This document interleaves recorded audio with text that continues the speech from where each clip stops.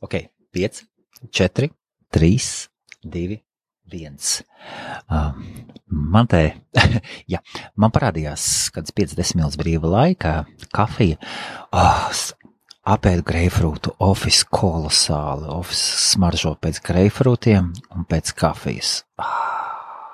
Kolosāli smaržas savienojums. Es ienācu, bija mazliet izgājis no biroja ārā, ienācu iekšā un sajūtu šo smaržu, kas sajaukums greifrūtu ar kafiju. Fantastiski burvīgs smaržas savienojums. Jautājums ir, tad šis būs kaut kas ļoti, ļoti īss. Mēs zinām, ka pagātni nevar mainīt. Un pagātnē ir notikusi, un viss, un tur tā strīpa ir novilkta, un viss ir, vai dažādi veidi, kā to bešām interpretēt, toties, kas ir izdarīts, tas ir izdarīts. Tomēr, ja tu tici, ka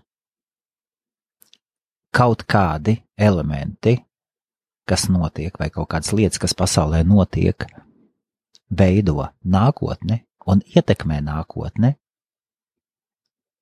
tad arī tu šodien tava rīcība var ietekmēt nākotni. Un ir angliski tāds teiciens, today is the last day for the rest of your life, vai kaut kas tam līdzīgs. Tad šis būtu mazlietiņ savādāks.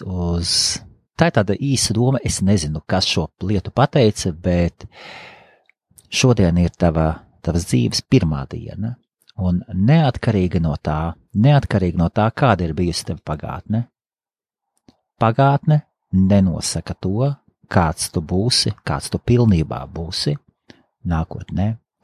Mums visiem ir iespējas, ir tiesības uz 2., 3., 4., 5. iespēju, un ja jūs vēlaties, vai ja es vēlos izdarīt kaut ko savādāku tieši šodien, tad šī būs pirmā diena, un es atveru jaunas durvis, un es eju jaunā virzienā.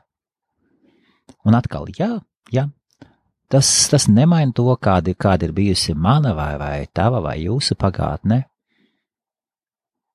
Tā paliek aiz jums aiz muguras nemainīga un nepieejama.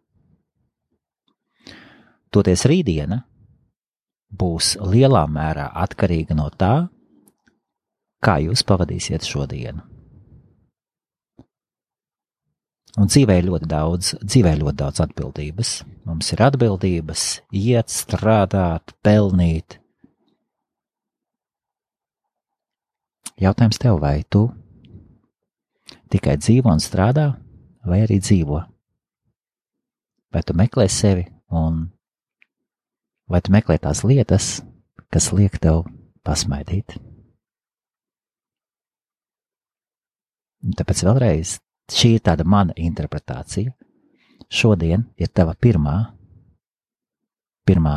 šodien ir tavas dzīves pirmā diena. Izpēti visu un dzīvo dzīvi. Jauku dienu!